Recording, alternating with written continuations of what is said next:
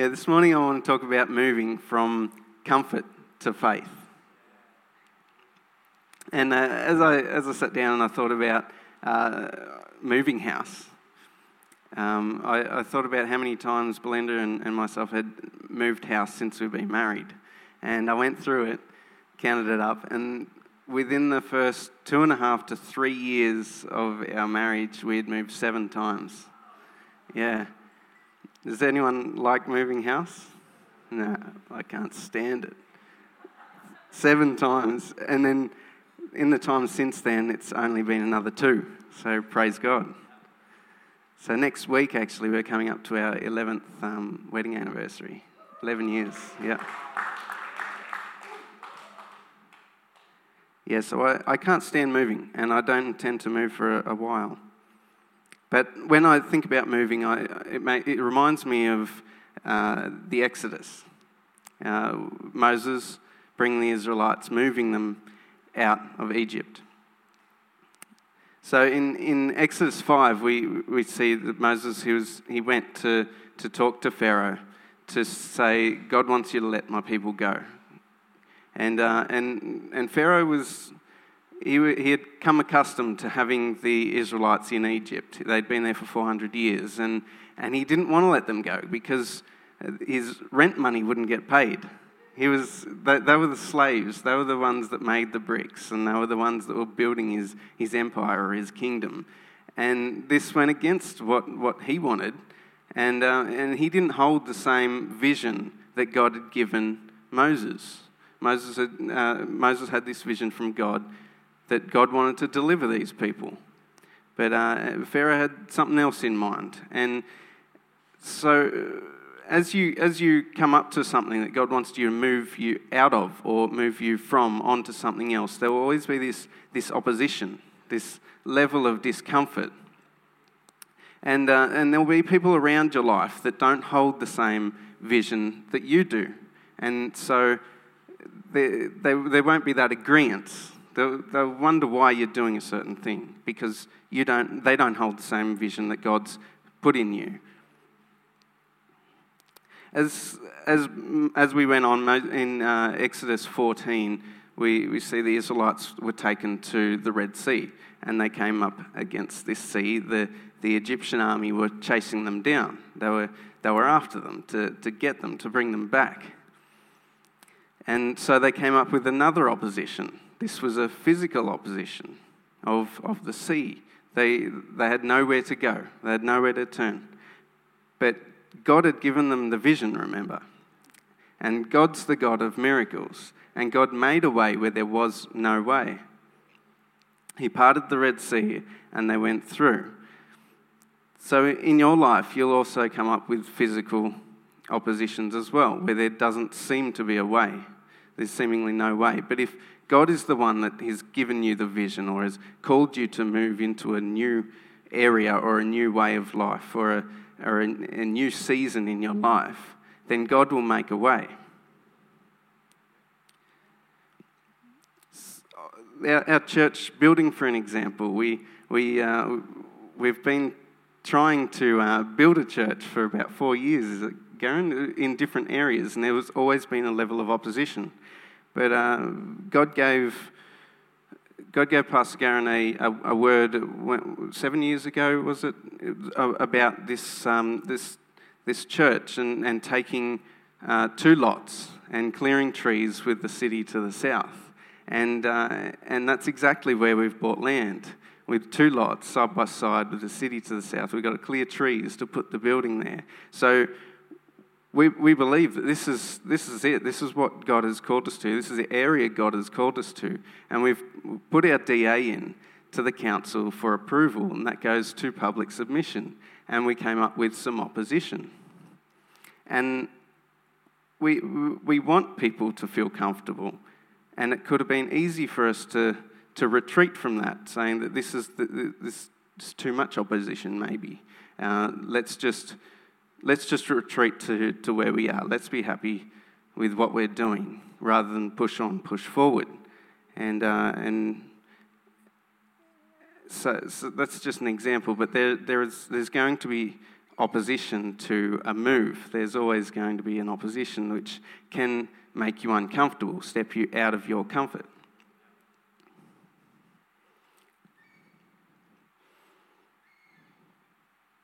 This year, 2018, is a milestone year. And if milestones are going to be created, then you're going to have to move. There's always going to have to be movement to create a milestone, to create a point in time that's significant. Just sitting down, being comfortable, just doing what you do won't create a milestone, won't create anything significant. So God delivered the Israelites from slavery, took them into He desired that they ended up in the promised land, but they weren't ready for the promised land. They hadn't learnt to trust God. They hadn't learned to rely on God fully. They haven't learnt to move with God. See, our first fruits is coming up, and the principle of leaving God His portion that's something that we need to trust Him in, and we need to rely that's His principle. He set that in place. That might be a challenge. That you might need to challenge your faith on that to rely to trust God that's Him, and He's backing you up, and He'll be there, and He'll make a way where there is no way. So moving with God, they had to learn to move with God. I'm going to read from Exodus 40:36 to 38. Now, whenever the cloud lifted from the tabernacle, the people of Israel would set out on their journey to follow it. But if the cloud did not rise, they remained where they were until it lifted. The cloud of the Lord hovered over the tabernacle during the day and the night, and at night fire glowed inside the cloud, so the whole family of Israel could see it. This continued throughout all their journey. So they were through the wilderness for 40 years, and the tabernacle they carried with them, and this cloud would lead them. This is a beautiful image of following God. The presence of God was hovered over the tabernacle, and that's what they followed, and God led them through the wilderness. And I underlined the whole family of Israel could see that, could see the cloud, because everyone can see God if they choose to. They can see to move with God if they choose to, if you're looking, if you're tuned in. Earlier on, I mentioned that they needed to trust God, and they needed to rely on God, and they needed to move with God. In order to move with God, they needed to learn how to trust God, learn how to rely on God, and learn how to see God. And this may be the reason why they didn't move through the wilderness quicker or sooner.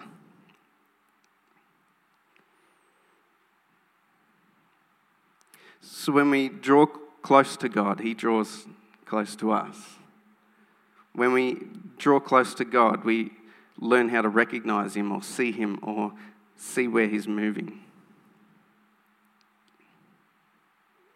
So the Israelites, they didn't believe that there was anything more for them. They didn't believe that there was anything better for them, because they were living in slavery for 400 years.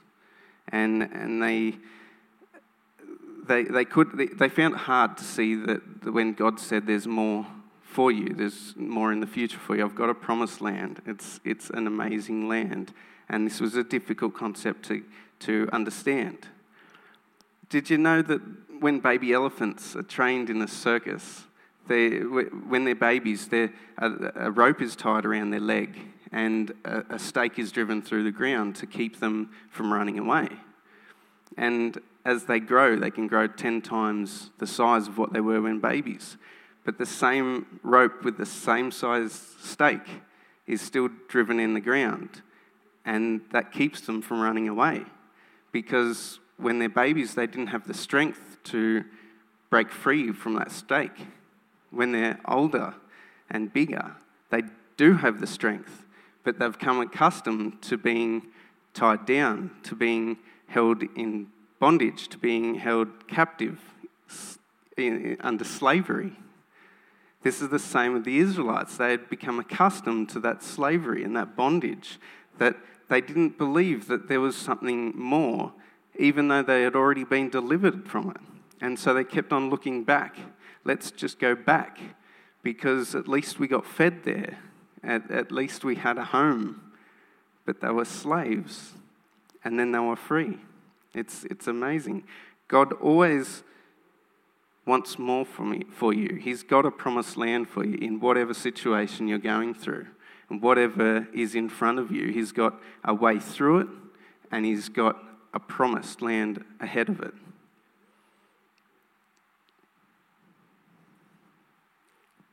So, moving with God, he desires that we continually move with him, and we grow in our faith so that we do move with God. We recognise the move of God. We recognise when he stops and when he moves. But that's not all God has for us. He wants us to. It's not just what God has for us. He always wants us to keep moving with him, but he desires that we then start to move the hand of God in our own life and in our life and in the situations around us, and move into mature faith. I've got an illustration for this. I've got a couple of apprentices that I work with, and when they're the new apprentices, you show them what to do on a certain car, and you show them how to fix it. And then you move on to a stage, a more mature stage, where you can do it together. You say, come on, let's do this together. We can work together to work this out. And you do bits together, and you move together. And then you move on to more maturity as they grow in their knowledge and their ability to, all right, tell me how you're going to fix it. And they can explain to me the processes that they're going to go through to repair a car. And I'll back them up with tools. I'll back them up with advice. And I'll be there in case anything goes wrong. Now, this is similar to how God works. He will do things for us, and then he will want us to move with him. And then we'll get to a stage of maturity where God says, all right, you tell me how you're going to move, and I'll back you up.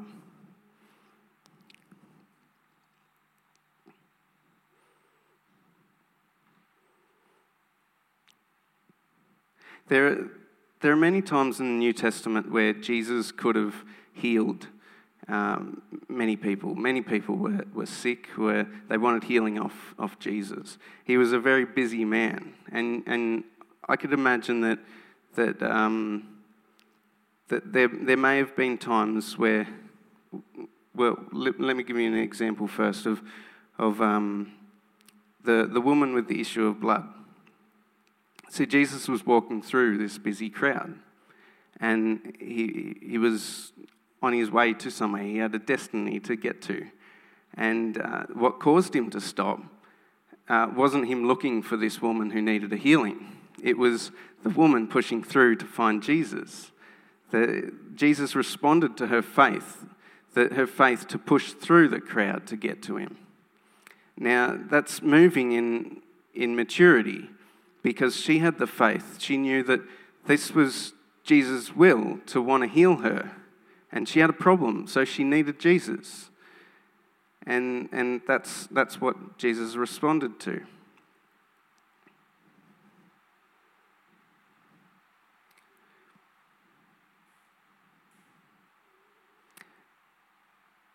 There's a passage in Matthew 16:19.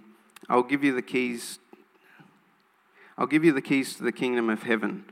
Whatever you bind on earth will be bound in heaven. Whatever you loose on earth will be loosed in heaven. Now this translates into whatever you bind on earth has already been loosed, has already been bound in heaven, and whatever you loose on earth has already been loosed in heaven. So God's got his will in heaven, his perfect will, which he desires to be done on earth. Your will be done on earth as it is in heaven. The will is done in heaven. And so he wants us to come in line with what he is doing and pray his will into our circumstances, our situations. And so if we bind things on earth that are according to his will, they will be done. And if we loose things on earth that are according to his will, they will be done. And so when we go to Jesus for healing with our faith, knowing that that is his will, then it will be done if we're responding with faith. So the Matthew was Peter walked on water. And see, Jesus recognised in his life there was a bit of doubt, and Peter said, "Lord, if it's really you, then call me out on water." And so that's what Jesus responded to. He was walking on water, like there's nothing super like healing to do with that or anything like that. But Jesus recognised that Peter needed to believe, and Peter needed to rise in his faith. And so that's what he responded to. And so Peter walked on the water. The four men that lowered the man down the roof for healing while Jesus was speaking, that was faith that Jesus responded to. That was a healing again that these men had the faith to go after Jesus for. That was them declaring the will of God into this man's life. When the Israelites were going through the wilderness, Joshua and Moses came up against the Amalekites in Exodus 17:9. And God had his will, that the promised land. We've already covered that. But these people were coming against the Israelites. And so verse 8, we'll pick up there. The Amalekites came to attack the Israelites. And Moses said to Joshua, choose some of our men and go out and fight the Amalekites. Tomorrow I will stand on the top of the hill with the staff of God in my hands. So Joshua fought the Amalekites as Moses had ordered, and Moses, Aaron, and Hur went to the top of the hill. As long as Moses held up his hands, the Israelites were winning, but whenever he lowered his hands, the Amalekites were winning. So the desire of God was always for them to win, but the responsibility fell on man, on Moses declaring and praying the will of God here on earth. While he was holding up the staff of God, they were winning, but when he dropped it, they started losing. See, it was man that was governing God's movement here on earth. And so we can govern God's movement in our life, and we can move the hand of God in our life if we are praying and declaring in the will of God. When earth moves, heaven moves.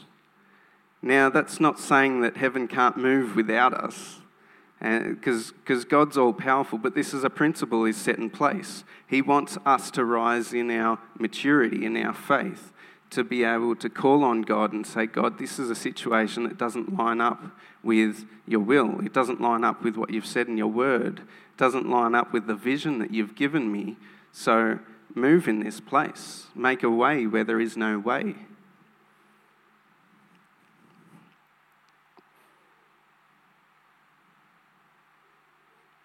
Matthew 16:18, Jesus says to Peter, it was actually Simon, he renamed him Peter then. I tell you that you are Peter, and on this rock, Peter means rock, on this rock I will build my church, and the gates of hell will not overcome it. So a couple of weeks ago I spoke on gates. And in the gates, that's where the judges sat. That's where the government was. And so what this verse is saying is Jesus is speaking to man saying, I'll build my church. You are my church and I'll build it. And the government of hell will not prevail against it.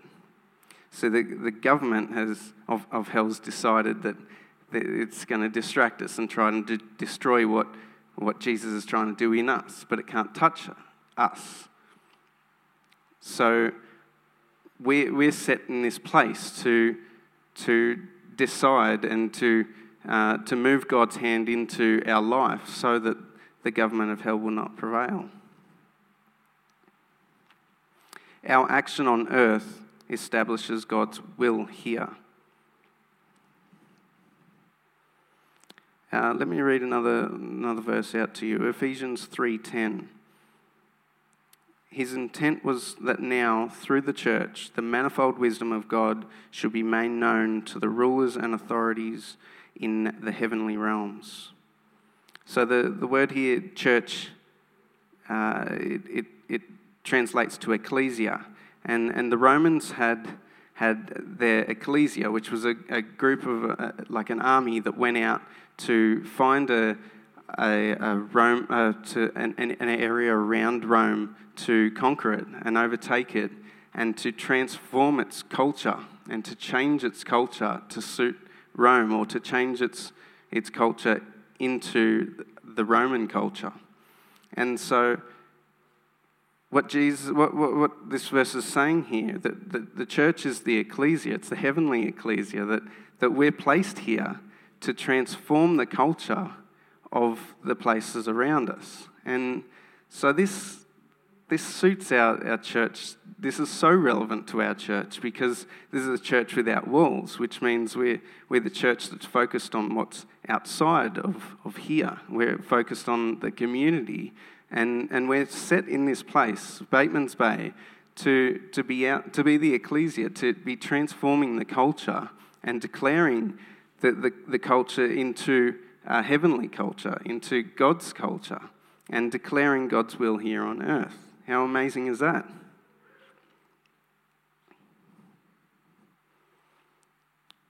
So I'll finish here. If I could grab the band up, thanks. The opposite to what I've just been talking about in changing culture, in declaring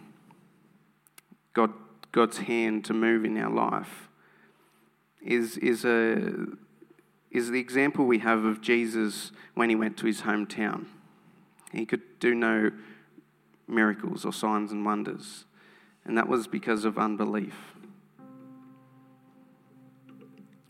So Jesus was still all-powerful. He was still God. But he set this principle that we move the hand of God. We govern heaven here on earth. And so Jesus was restricted in what he could do by the faith levels. There was no faith, there was unbelief.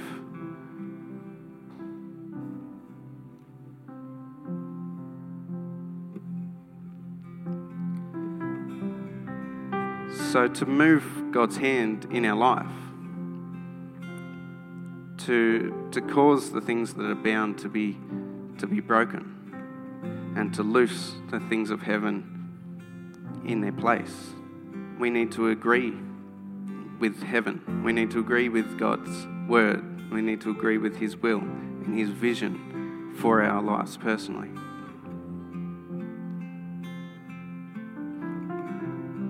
See, God can only work in our life as much as we are in his will.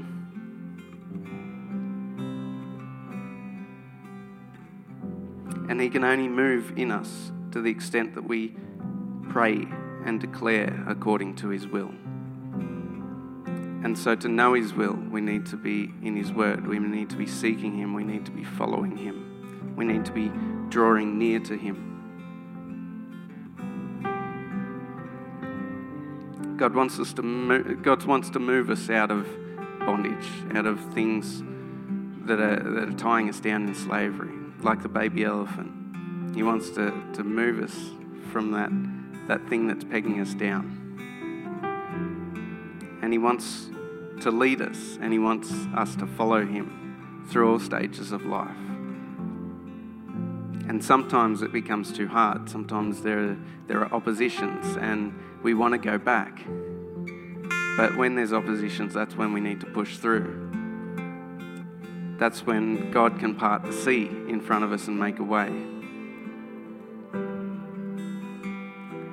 And he wants to move us on to mature faith, where we can recognise where he wants to move in our life, where we can move the hand of God in our life. And that's my prayer for my own life. And you should take hold of it. I want you to take hold of it today, that's God's desire for us, to rise us into mature faith and move by faith so that he will move in our life.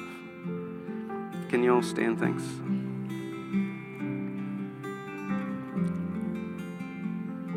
I'll just pray before we sing the last song. Lord, I thank you for your word. I thank you that you desire more for us. You always have. Lord, we say sorry for the times that we don't let you in fully.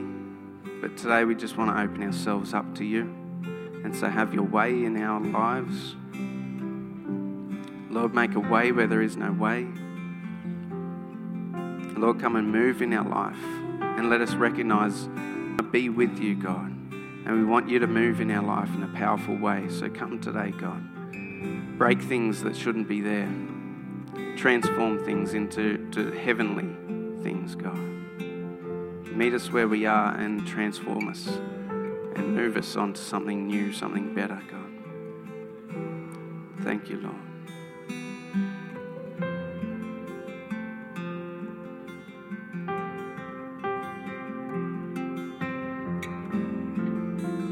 The atmosphere is changing now,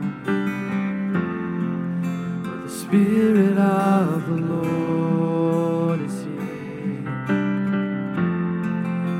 The evidence is all around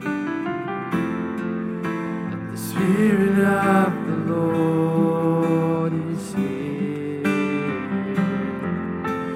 The atmosphere is changing now.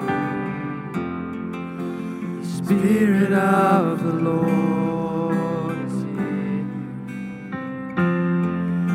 The evidence is all around that the Spirit of the Lord is here. Overflow in this place. Fill our hearts with your love. Your love surrounds us. You're the reason we came to encounter your love. Your love surrounds us.